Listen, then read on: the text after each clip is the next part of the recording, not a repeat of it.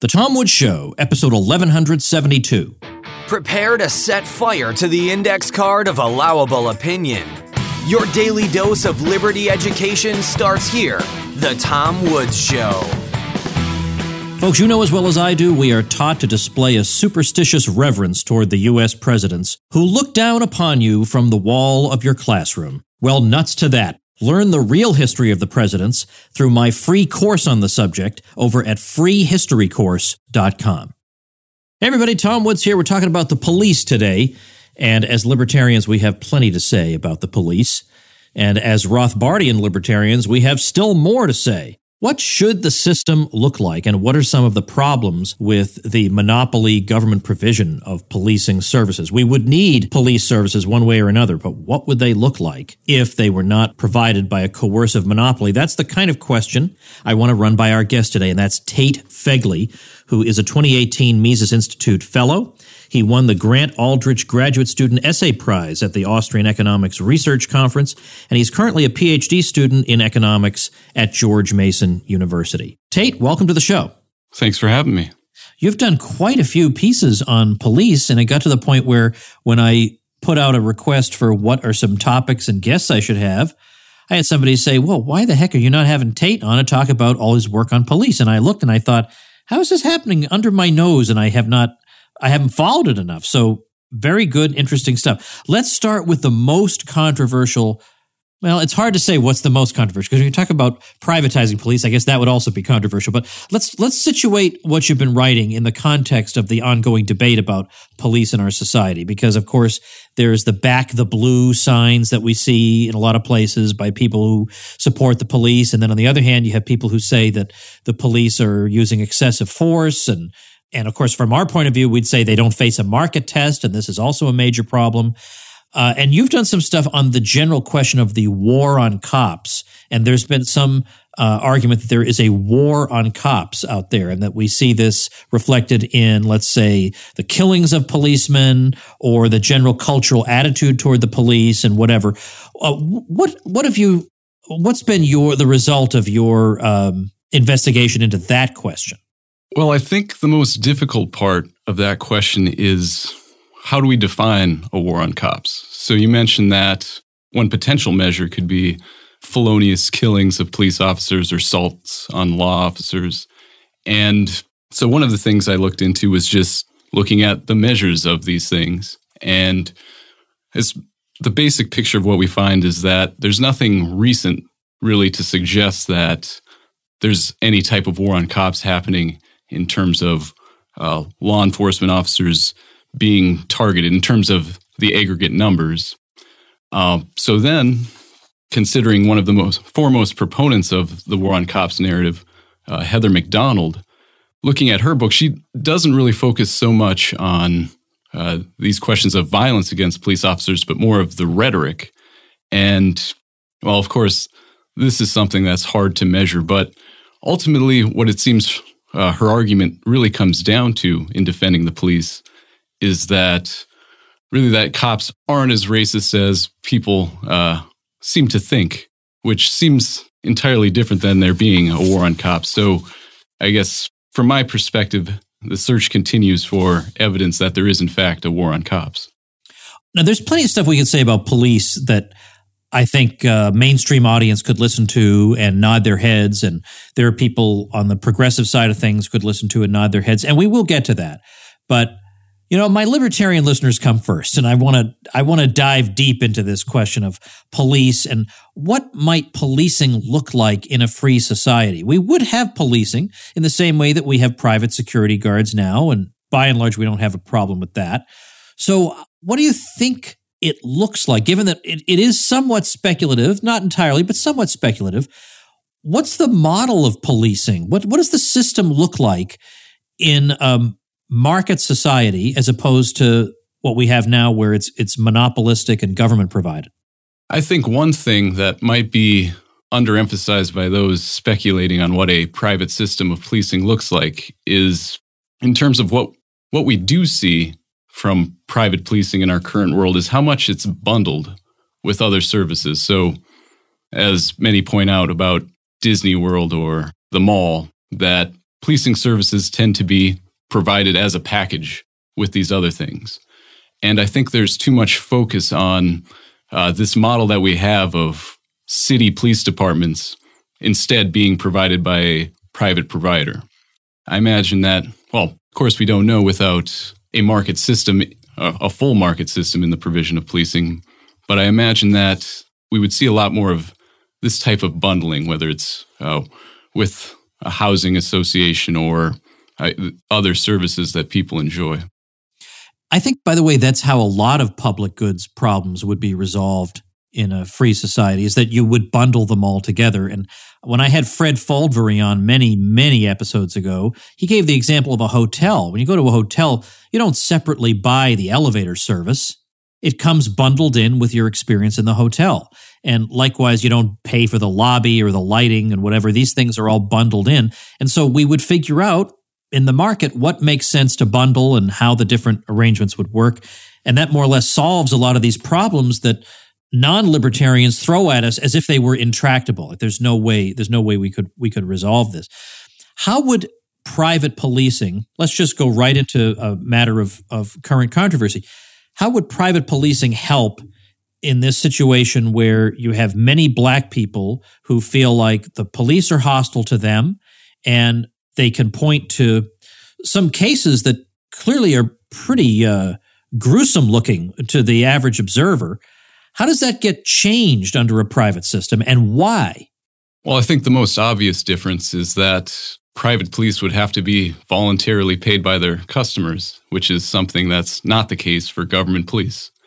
And I think some potentially fruitful examples that I recently wrote about was in regards to the Starbucks case in Philadelphia.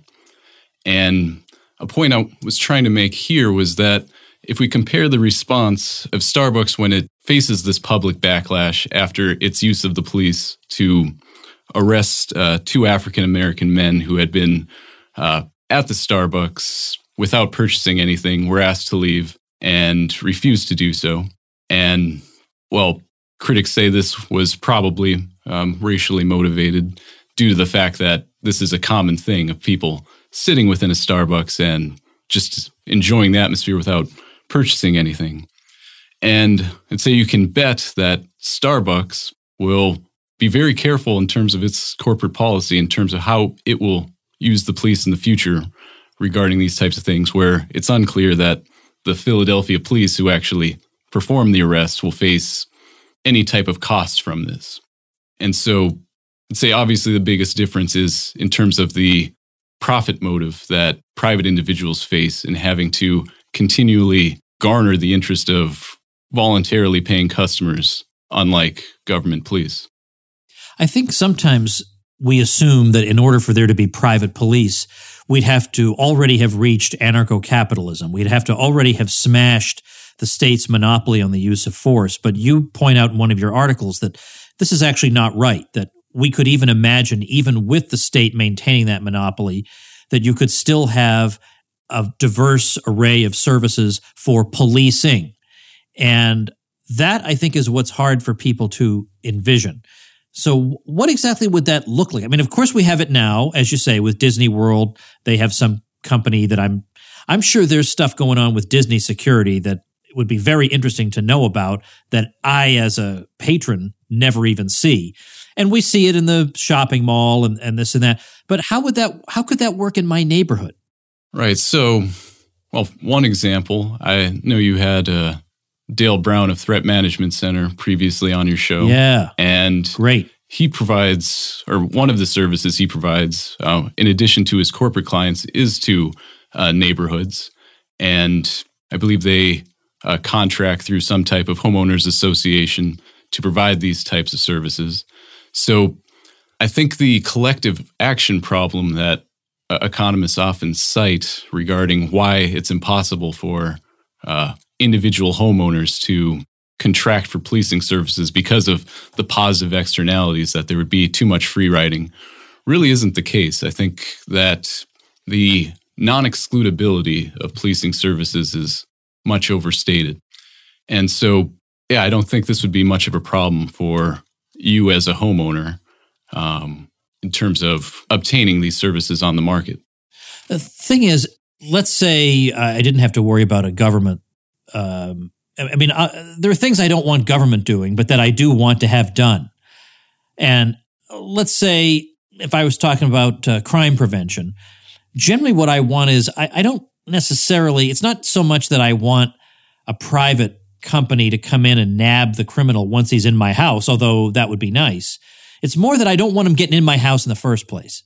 And I think with a private company, given that I can switch to another company anytime I want to. Anytime I find that that company is engaged in practices that I don't like, or they're too intrusive, or they're skulking around my house too much, I can just get rid of them and get a new one. Whereas I couldn't do that with the government police because there's no choice with the government police. So in other words, there are things that I'm okay with a private company doing because I maintain the ability to choose to go in a different direction at some point. So the trouble seems to me is that a private company could do more to prevent crime because I wouldn't really mind if the private company is kind of looking around. If I give them permission to look around on my property and stuff, but I feel like with the government police, this would be viewed, in other words, practices that I could accept with a private company would be viewed as civil liberties violations if carried out by the police. I don't know if I explained that well. Yeah, I think you make a really good point here. It's reminiscent of Robert Higgs and his ratchet effect regarding how when government grows, it's very hard to shrink it back to where it was previously. And so once you allow government these ability to intrude on your private space, it's really difficult to get them back out of it. Whereas, as you mentioned with a private company, if you find you don't like that type of intrusion, you can switch providers. You have a theme in some of your writing about how much policing we need. And this is really important. This is where your economics training is really going to serve you well, because I think a lot of people, especially law and order conservatives, think the more the better, because we think that's generally true of anything. But I've tried to say that even when you have an unambiguous good like customer service, it's not true that the more customer service you have, the better, because all the customer service people you're drawing are being drawn away from some other thing that they could do. And maybe we value that higher than we value customer service. Or after a while, I mean, what more could I do with customer service? I could give everybody a massage. And then people would start not liking that. At some point, even something that you perceive as being an unambiguous good, you can have too much of, because it necessarily comes at the expense of something else that you're going to begin to value more as you get more of the customer service or whatever it is that you have a surplus of. So how does that translate into policing? Right. I think Ludwig von Mises has great insights into this with the points he makes about economic calculation.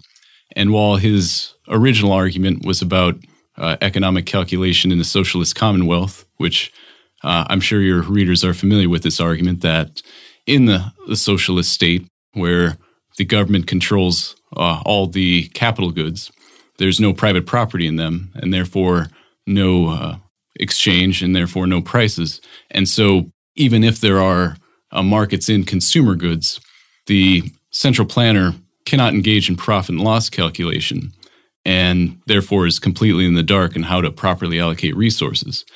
And I apply the same argument to the provision of policing, or really any form of public administration works, in which it's kind of the inverse, where police can measure the costs of their inputs because they have to buy labor and capital in the market, but they're not able to measure the value of their output because they don't make voluntary exchanges. Rather, they get their revenue through coercive means like taxation or civil asset forfeiture. And so because of this, because they also cannot engage in profit and loss calculation, they can't know the value of their output, however they decide to allocate that, whether it's to solving thefts or preventing other types of crime. And so in this case, even though, yes, we like at least some of the output, presumably, that police provide, we can't measure the trade-offs because of this lack of calculation. And so, as you point out, this is very much a problem of government policing, that we cannot measure the value of their output, and we can't know what trade-offs we're making by having more public safety, even if it is an unambiguous good. And then once we do have it, then deciding how to allocate it. What kind of crime should they be investigating with how many resources? Now, I can't do that right now because there's no, as you say, there's no profit and loss mechanism. But I'll tell you something. I would be willing to bet that with 99% certainty that the way they allocate resources now is extremely suboptimal, to put it mildly, that you've got police monitoring streets that are barely used to try to catch speeders, while meanwhile the number of murders that go solved is shockingly low. That has to be a bad allocation of resources. Right. When you think about it from their perspective. From their perspective, it's not right. Yeah, they respond to incentives. There's not much revenue in solving murders where there is for catching speeders. There is for finding drug dealers who have, or potential drug consumers who have things to confiscate. And so they respond to incentives just like everyone else. And also they don't, to some degree, they have to worry about reputation because individual people might wind up on the chopping block, but the whole agency is a monopoly. So whether you like them or you don't like them, they're still going to collect the tax revenue.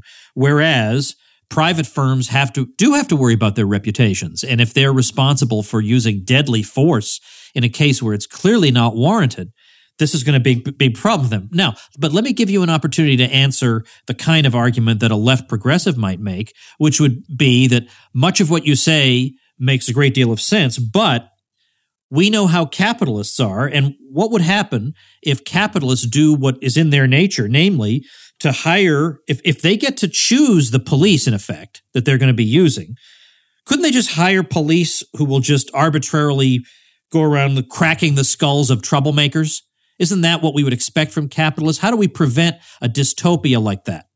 Well, as you mentioned, reputation is a very important thing. As I mentioned, Starbucks doesn't want to, I mean, even in their case of a relatively minor case of really enforcing their property rights, that they have to consider what impact this will have among customers who frequent Starbucks. And if they're going to maintain those relationships, they can't just be cracking skulls arbitrarily. And I think a further point that's important is the legal privileges that police officers enjoy through things like their union contracts or through statute like the State Law Enforcement Officer Bills of Rights, which protects not only the police department, but individuals from certain outcomes. Like, for example, some of these collective bargaining agreements allow police, after being involved in an officer-involved shooting, to have this cooling off period for 48 hours or more in which they don't have to give a testimony. This time is ostensibly supposed to be for the purpose of obtaining a lawyer, but it allows them to get their story straight. It allows them to see what's in news reports so their testimony can be consistent with those. Whereas for the rest of us, any non-police officer, we would be interrogated right away. And so in addition just to the market incentives, these legal privileges that police officers enjoy make it very, very hard to see why one would consider a private business, unless they really know nothing about how actual government police operate, to think that they might be more dangerous or less accountable to people than the government police are. Can you say something about police unions? Because you have an interesting article suggesting that police unions may have, again, from their point of view, they work very well, but from the point of view of the public, they may have a detrimental effect. Yeah, so as I mentioned, one of these topics I've been interested in is regarding these protections that police unions are able to get, both through their collective bargaining agreements and through statutes. And as I mentioned, some of these have to do with interrogations or delaying interrogations. Some of them have to do with the interrogations themselves. For example, some police departments must inform a police officer before they investigate him of all the evidence against him. Or in how they conduct an interrogation, they may only have one interrogator at a time, thus precluding any good cop, bad cop routine that we see in movies. Presumably that might be an effective interrogation technique. But they also have protections like if a police officer has some type of disciplinary record, that this will be expunged after a certain amount of time. And this can be important because a lot of them also enjoy arbitration, or if they are disciplined, either through firing or suspension, they can appeal this disciplinary decision to an independent arbitrator. And almost every time, the arbitrator will consider their previous work history. And if any of these complaints, either sustained or unsustained against them, are not present, this can make the difference between sustaining a firing or reinstating an officer. And so it's the economic analysis is that, well, of course, it's obvious why police officers may enjoy this, but politicians may also enjoy this too, in that if we consider these types of protections as a form of compensation, similar to how university professors enjoy tenure, where all else equal, you may be able to pay a professor less with the option of tenure. So in that way, politicians like these protections because they are, in a sense, budget neutral, but from the police officer's perspective, they are an increase in pay. But these costs that really come home to roost later in the form of police officers you can't fire, or they're transferred on to whoever is the victim of this police officer's brutality who can't be fired. And so it's the point of that is police unions all serve this purpose. And I also connect this back to the lack of economic calculation, where a competitive policing service may have some type of protections. We could imagine, say, a private university system offering tenure, but those universities offering too many of these non-monetary forms of compensation may be outcompeted by those who offer a level of compensation that's more in line with the product they're offering. But again, since police departments are unable to engage in calculation, they can't measure the true costs of these protections. And so they can continue along with these types of protections where a competitive system might not enable that. Let me ask you like a big picture question. The average person listening to what it is that you might recommend may find it radical, even though they may think all your complaints are justified and your insights are very significant. They still will feel like the devil I know is better than the devil I don't know. And for all its faults, the current system at least works tolerably well to the point where most of us are able to live a fairly civilized existence. So what would you say to them to make them willing to consider the possibility of a more, a radical market approach to this question that they would not consider otherwise? Well, I think an argument that's been convincing to me is somewhat like John Hasness's The Obviousness of Anarchy, in which he points out that we enjoy all these forms of private security or private arbitration already, and we just really don't notice it.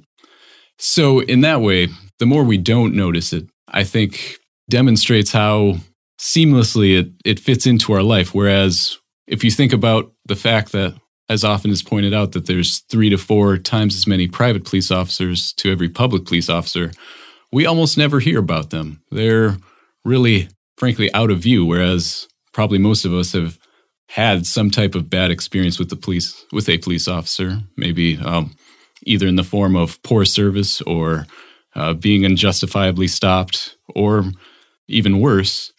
And so I think it's really kind of a Friedrich Bastiat type thing where it's what we don't see that is what makes us not realize just how well private policing can work. What got you interested in this topic originally? Well, it's interesting. As an undergrad, I had originally studied criminal justice, being interested in perhaps becoming a police officer. And around that time, I had first read Rothbard and decided this wasn't for me, and maintained this as a research interest, and decided I thought economics was a better route for study and for vocation. Well, good for you. And now you can do both things in effect. You can study economics and have economics shed light on the issue of policing. Well, I appreciate your time today. I'm going to, of course, link to your article archive at Mises.org. You've written, I think, beyond just Mises, so I'll try and link to, in general, what you've written on the subject of policing. I'll put that up at tomwoods.com/1172. I don't think you're on Twitter. Is there any other thing you'd like me to link to? No, I think that'll do.